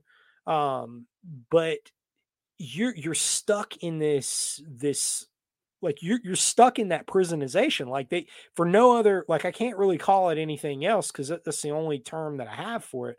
But you're stuck in that world. And like, you don't get out of it, man. And for good and bad, like, there's some good things, there's some good aspects to it too, like structure and everything that you have. But like, um No, you do you, get stuck, man. It yeah, really is like a different world. You're like, I mean, I'm thinking right now back to when I was in for like right after I re-enlisted. Man, I was like totally immersed in being a yeah, soldier. yep, Totally immersed. And now I look back and I'm like, man, I was such a tool bag. Like, you know what I mean? Like, oh man, what a joker. Like yes, it's different. yeah, It's a totally different world. And yeah, man. like the guys in prison, man, like a lot of these dudes in inner city Baltimore getting locked up, that's just like another day. Like it doesn't phase Yeah, them they're going one back bit. home. Like, Yeah, exactly. They're like, going back "Oh, home. yo, Like, what's up, man? Like, how you been? I haven't seen you in a minute." Like, that's what they're yeah, saying when they're walking through, yeah, going to their cell. yeah, man. Like, all right, you going to do another stint in the joint. All right, Yeah, they whatever. don't care. It's 10 years, but whatever. Who there's cares? some guys out there that, like, they need that. They need that, because there's structure there. There's a Hmm. rigidity there, and like the world outside of that's a really scary place, because when when you're in prison, there's one order there, and everybody knows what it is. And like, you have your day, like everything is structured. As I mean, the military is like that. You Yeah. everything is structured for you. It's That was so you easy. don't. Yeah, and the world is a scary place, man. Like when it's everything's on you, whether you succeed or fail, bro. That's on you. Yeah. That's a scary thing. And you take guys that probably already had some social issues while they were in, and they came into the army. I mean, at least I saw this. You have guys that come into the army that already, they come from rough backgrounds. I mean, why do guys go into combat arms? Why do guys go in the infantry? Why do they do that? Knowing that, your whole existence, or at least it used to be this way. I can't say for now, but used to be your whole existence was to friggin' shoot people in the face and break stuff. Like that's it. Yeah. That's what you're going there to do. Like, you're a meat eating killer that, lift weights and work out all day and shoot guns, and that's what you're there to do. Like, and who do you get in that world? Like, who succeeds in that kind of world? Guys that have rough upbringing. Like, they come up rough, man. And so Yeah, they're they not probably afraid to hurt already, people. yeah, That's the biggest thing too. yeah, Is losing that idea that like I'm not supposed to hurt people. yeah. Because And I grew up like that, man. I was a Catholic school kid. They were like, no fighting, yada yada. Man, when I oh got in the yeah, army, yeah, I mean, yeah, luckily they kind of like broke us that in high school. They were like, hey, look, sometimes it's okay to hurt people. Like, you know what I mean? yeah, Like when the time is right, yeah, you got to hurt some people. right. Um, but when I got in the army, man, there was some guys that they were just like not into it, man. We did the Oh yeah, yeah. what the hell is it? Not it wasn't combatives. It was part of combatives, the pugil sticks. Oh And yeah, you're man, talking about a basic training where you put the yeah, football helmet on or whatever. yeah, dude, I beat the brakes off of this kid. I felt bad afterwards. I was like, dude, this guy didn't even try to hit me, and I was just like beating the shit out of this guy. you know, he never even Some tried to people hit ain't me. got it. Some You know, people, yeah, it's just not in them. They just can't hurt no, people. it's nah. I mean, it's like putting a pit bull against a Pomeranian, man. It just ain't happening. Yeah, Like that's true. he's Pomeranian is not bred to be a fighting dog, man. It's just not, like, some of these kids. It's just not. It's just not in them. And you can see it in really those, a lot of those guys. Like, you have people that join the army because they're trying to figure out who they are. A Right. lot of times, like, they're trying to figure out, like, who am I? Yeah, same for all the services. Like, trying to figure out who you are. And you're in search of something. You're in search of an identity. And it's but like, in that world, man, it's very easy for people to get sucked into it, and they kind of embody that role, and it's a real scary thing and a real scary prospect to be outside of it. And then it runs the risk of you get so embodied in that role you don't ever break out of it. And that's where those contractors lay. Like, those cats, man, at least the ones that we're talking about, that whole security gig world of, the OGA stuff, and, Hmm. Title 50, like, getting into that world, that kind of murky end of things, man. Some of these dudes, like their personal life, like, they're damn good pipe hitters, but their personal life's freaking wreck, and it ain't never gonna get fixed. Like, never. No, Like, they're the kind of guys yeah. that like Clay Martin writes about. You know what I mean? Like Yes, when yes, you read yeah, his books, man, that's you're like, yeah, that's the kind yeah, of dude that just like his personal yeah. life's a wreck. He's really good at his job because his job is just blow That's all shit he's up and got, man. destroy things Yeah, and shoot people. that's all he's got, man. Like, Yeah, like can't keep a Colonel, girlfriend, Colonel doesn't Bennett, have any the family. Warlock. The I Warlock. haven't read those yet. I Read when I him, listened to the read him, podcast from yesterday, I was like, all right, yeah, I definitely read got him. to get these books for sure. It's a the it is a the Warlock is the blueprint of how to keep America as the dominant power in the world. Right. In a nutshell, like this is how to do this. It's I would say it's a response to unrestricted warfare. Yeah. And I don't want to I don't want to put words in Colonel Bennett's mouth at all. I mean, because he's you know but I would say that it is a response to unrestricted warfare. It is the antithesis to the thesis presented in unrestricted warfare Right. from China. It is okay. This is the game you guys are going to play. This is the game we're going to play, and it's unfortunately, I'll go on. I'll say the quiet part out loud, man. We're not a serious country anymore. When we No. have like what we've discussed tonight, man. When we have our military that's projecting its image outward to the world in the shape that it's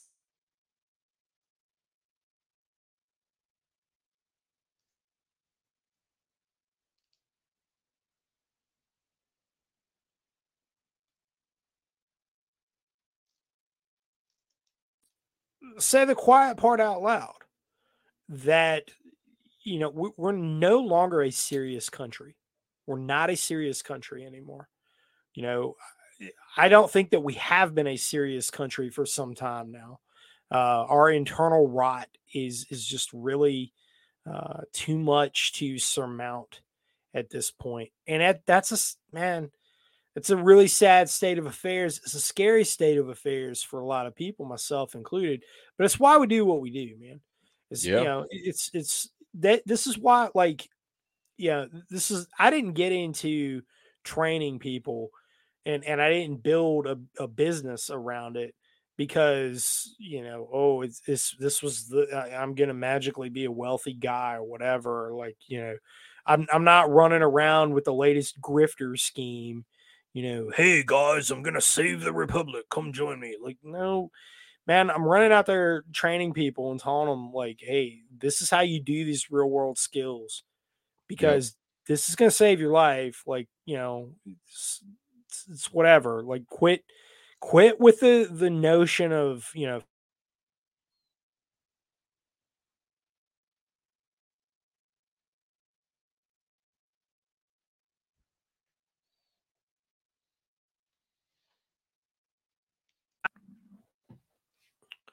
this isn't how any of this stuff works. Like, you got to be building your local networks. You have to be building your local capabilities, and that's hard. Like, that's a hard thing to That's do. really difficult to do. But Takes that's years. yeah. Look, you got to kind of get to the point where you just ignore whatever it is DC's doing. Like, just chalk it up to, like, man, we can't, dude. Dude, that's what I You do can't every fix day. that shit. Yeah, I say it on SOL like every time we're on. yeah, Everybody's talking about stuff, and I'm like, man, I read the headline. That's about it. You know what I mean? Like, look, yeah, until I see something going on, when I go down Main Street and I see something different, that's when I'll take notice. You yeah, know what I mean? Like when I go down to work and I start seeing different stuff, because when I'm at work, I work. I guess it's no secret. I work in like the greater Baltimore area, kind of Maryland-ish. And I'm like constantly got my radios running. yeah. And there's still some municipalities that run VHF for their dispatch. And I'll just kind of tune in just to see what's going on. And normally it's like, so and so had a heart attack or like, there's a domestic here or whatever, just standard junk. But yeah, I mean that's the thing is like it's just standard junk. So Mhm. when something changes, I'll notice. All this hoopla on the internet and the national level stuff. Look, don't get me wrong. If you follow my Twitter account, I troll it as best I can. I'm not a great troll. Sometimes I get serious. Sometimes I'm just like goofing off. But Ah, like, it, some of that stuff, man. Like I don't even take it seriously. Like nah, the people that there's some things that I can tell people get so wrapped around the act. They get so upset. They're legitimately, their day is ruined by something that someone said on the internet. And I'm like, dude, like as the kids say, I learned this in my Boy Scout troop. One of the kids was like, "Oh, Mr. Matt, it's they say it's not that deep." That's like the new thing is it ain't that deep. Ain't that deep? It's not. Man. It ain't that deep, man. It's not. Ain't that deep. It's not that deep, dude. Just because somebody said something dumb on the internet, like first of all, they were probably paid to say something that stupid. There's like a good chance that that is exactly what's going on. They got paid to say something that's stupid. Some people, man. I hope they got paid to be that stupid because and then it's like this cat that's out there. If they didn't get paid, then just ignore them because like that means they're just damn Forrest Gump IQ, and you don't even need to give them the time of day. Did you see this cat? I don't know if you saw him. This guy with the weird mustache. That's like talking about slings or something. And I'm like, yeah, you don't need slings because that way somebody can control your body movement. Is that what it was? Let them have your gun. I couldn't even get that far. Like I just saw his mustache and I instantly he said, no. "I'm not kidding you." No. He said, "If you have a sling on and somebody grabs your rifle, they have control of you. So just let them have your rifle and then pull your sidearm." That was his argument. I'm like, bro. If I got a gun, like, see, I did see the video, and several people sent it over to me, and it was I didn't know it was the same guy, but there's some nonsense of a dude throwing a rifle down and pulling a pistol, and I'm like, that's the same dude. Yeah, same guy. It didn't hit me that it was the same. Somebody told me it was the same guy earlier today, and I was like, holy shit. Like this might be even dumber than Bodkin. And Bodkin is bad. Like I call him it's either Lucas Mulvaney or freaking Dylan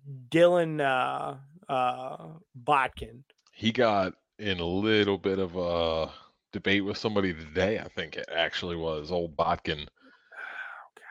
Saying he doesn't teach tactics and all that. And I was like, dude, this guy. Well, I hope not. If you're doing any sort of movement, under arms, that's the employment of arms, which entails a tactic. Okay, it does. I'm not here to shit on anybody, even though I am, but this is what it is, man. Like, dude, you just stay in your lane, man. Just stay in your lane. Shut the fuck up. Like, you ain't gotta be nobody, no cool guy, friggin' steely-eyed killer to be teaching people how to do mag changes, but leave it at that, man.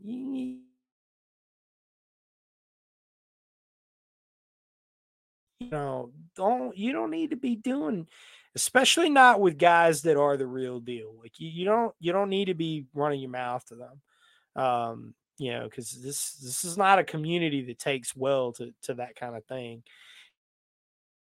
Yeah, I'm just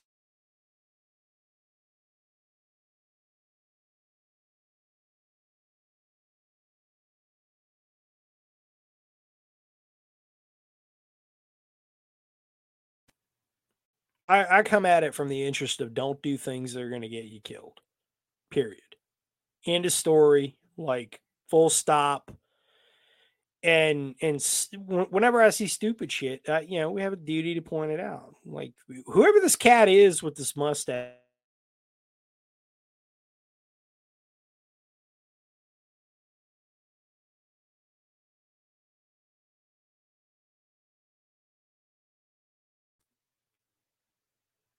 If you throw your rifle down in a gunfight, you deserve whatever happens from that point forward.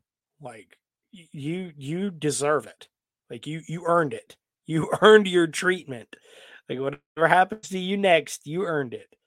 But 100%. I agree. It takes all kinds, man. Damn, tripping over stuff in the like dark. Sorry. Something too. Yeah, just stubbed the shit out of my pinky toe. That's that ninja that was hiding in the dark. Oh, I'm gonna try not to cry on that one.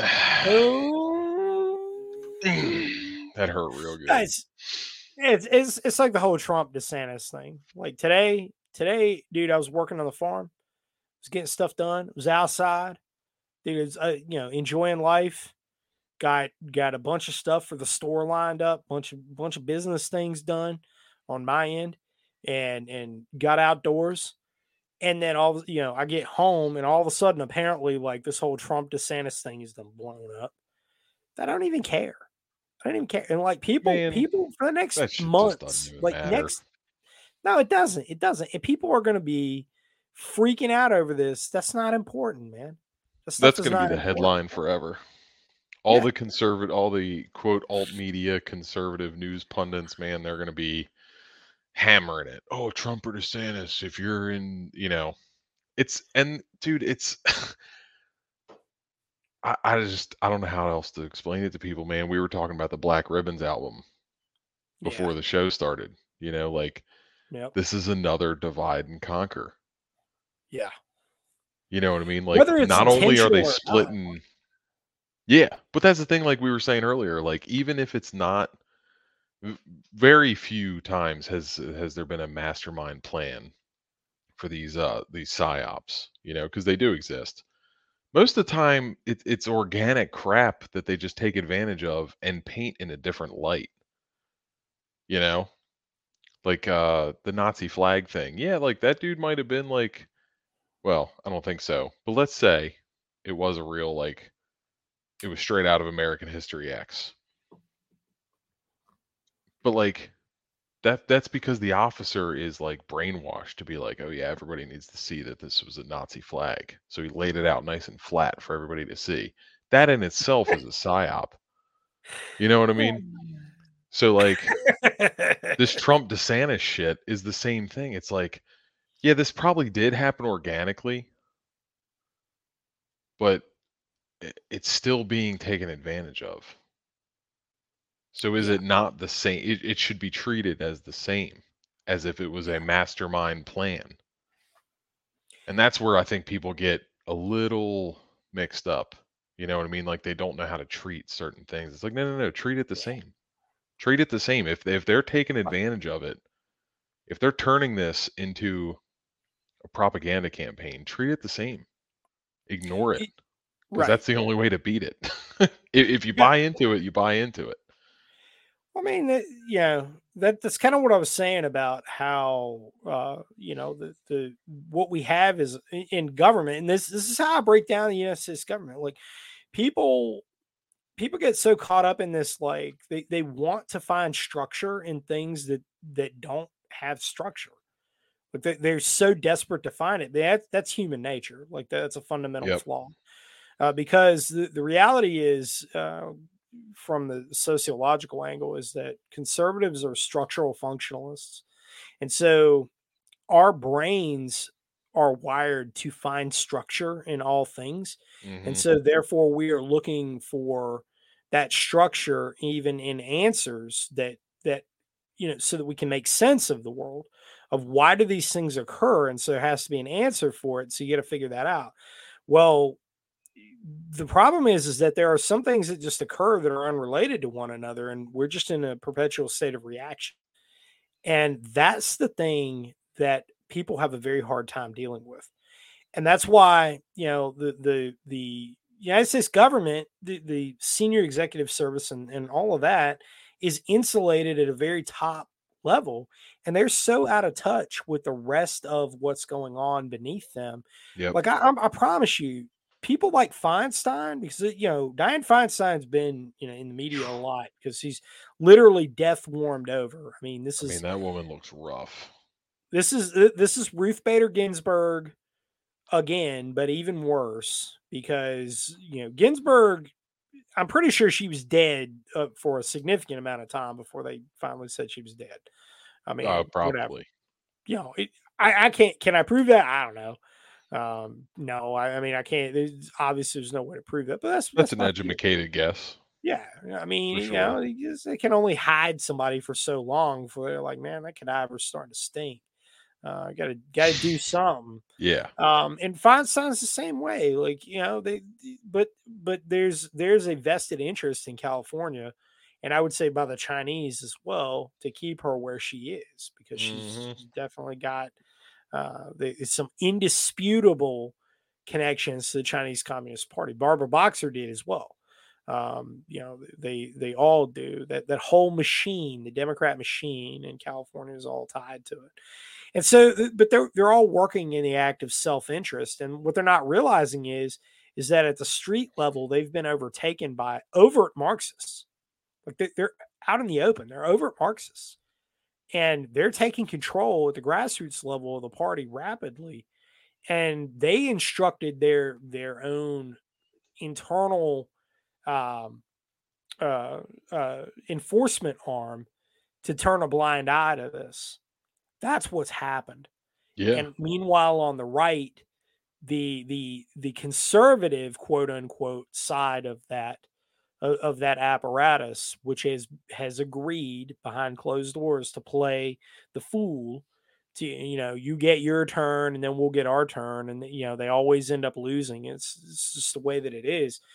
And now all of a sudden, at the grassroots level, there's a real right wing that is emerging, and they say, "Oh, we can't have that. Oh, we can't challenge it." And so the last time that this happened was the Tea Party a decade ago. Yep. But that wasn't enough. That was not enough. That fizzled real quick. And it did, because they tried to work within the structure itself. Right. It's and that this is what I was saying, and right before we wrap up, this is what I was saying back during the midterm elections, was that all of the conservative candidates out there that looked like they were winning, and several of them did, at the national level, really, really need to be on their toes, because staffers, well, they're inexperienced. Number one, they whatever their experience level was at the street level, when they move up to the national stage, they're going to get compromised. And it's not going to be by themselves. Like, they're not the ones that are getting they'll compromise themselves anyway eventually, but it's their staffers.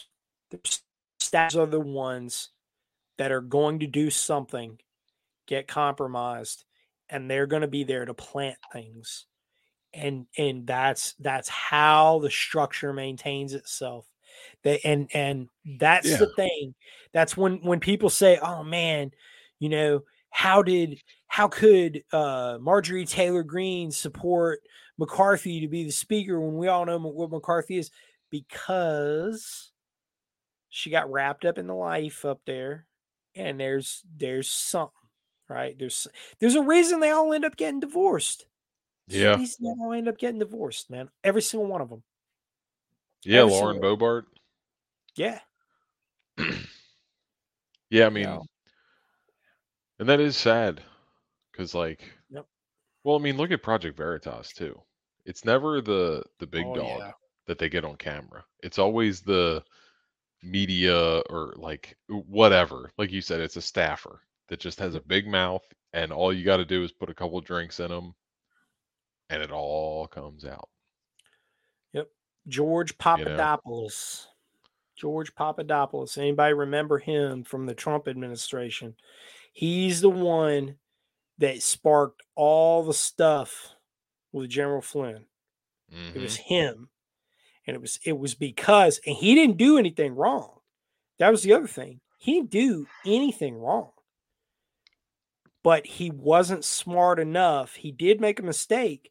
He wasn't smart enough to realize he was walking into a trap. He was naive. Yeah. These people play dirty. They will hold on to their power no matter what. These people play dirty. Oh, they're And, going to come in looking like your best friend, and they're going to talk, mhm. and they're going to say all the Yep. right things, and Yep. yeah, next thing you know, they got you, you know, Yep.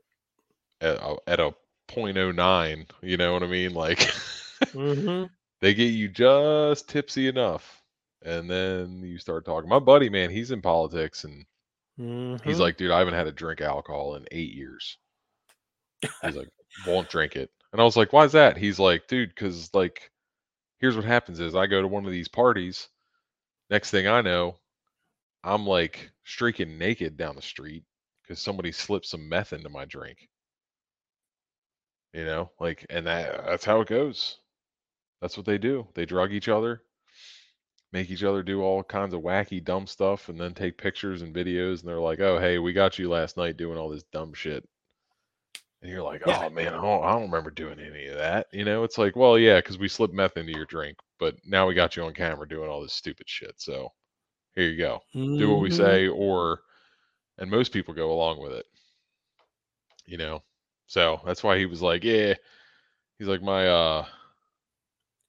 he's like, I was a staffer for somebody and they let me in. Like, hey, once you get in the political game, you just got to stop drinking, no more smoking, like, got to go dry. That's how it is, man. It's the swamp. That's what they do. Yep. It protects itself somehow. But, you know, on the plus side, again, to echo the fact, this is why we do what we do, folks. It's to get all of you out there prepared, because we know what that side of the coin looks like. All right. And this is how you're focusing on local level skills, local level politics, understanding the actual attack surface, making sense of what you can control, what you can't, and sifting out what you can't, rather. This is where it is, right? This is the path forward, you know, and yeah, it's hard. It's hard. And it's going to get a lot harder, a whole lot harder before it gets easier, right? But just understand that what you do today is laying the groundwork for your children, your grandchildren, and all the generations that follow. Like, it matters. What you're doing today, how you set things up today matters for the future. You know, and your ancestors, like I said this week, your ancestors are watching you right now. They're watching you. If you're a person of faith, as I am, as Madman is, you know, when we know that we don't just believe it, we know it, that our ancestors, grandparents, great grandparents, you know, my dad, they're there watching us. They're proud of what we do, and they want to see us succeed. You know, it's an important thing. It's an important perspective to have, and it grounds you. That's why we do what we do. It's the foundation of everything. You know, so with that said, man, Madman, it is always good to just have a one-on-one, man. We got to do it more often. We do. We got to do it more often, man. It is fun. We went 2 hours, man. It doesn't even seem like 30 minutes. Goes quick, dude. And we were BSing for like an hour before the show. I know, man. We're like, hey, we need to, dude. We were talking night vision and fun stuff that's on the horizon for the brushbeater.store. Mm-hmm. You know, there's like all the things good stuff. Things you know about, but the general public don't. Because I can tell you, I can't tell everybody. I'd rather just wow people. I'd rather and I'm just keeping be like, my mouth shut. Secret. It's top secret. But just Top be secret, like, no bam, foil. all this stuff. You can be like, oh wow. I can't wait. I'm This stoked. is gonna be. Look, it takes a lot to get me excited, and I'm pretty excited. You know, I'm dead serious, man, when I say when you know, whenever it is they say, like, you know, oh, this is the most armed population on earth in America or whatever, like, okay, that's cool. You know, I want to make America the most trained population on earth, you know, in all things, not just firearms. That's only one dimension. I guess only one dimension, man. Like, okay, that is what they is, or that is what it is, you know. And there's a lot of great firearms trainers out there, you know. That's you know it's awesome. But all those other skills cannot be neglected. All right, communications, intelligence, sustainment skills, survival skills, all, the bushcrafting, everything, man, everything is so doggone important. And what you're doing today is going to set that groundwork up for later on down the road, right? All that stuff that you're doing later on down the road. And now with the success of the Guerrilla's Guide to the Battlefield Radio and the Guerrilla Dispatch volumes 1 and 2, I'm able to expand what we're doing. And I want to make you the best equipped populace on the face of the earth too. We're starting with communications, but that ain't an end point. And I'm just telling you, the horizon is bright, real bright. And I am real bright. So excited. And it's crazy too when all these companies want to come out of the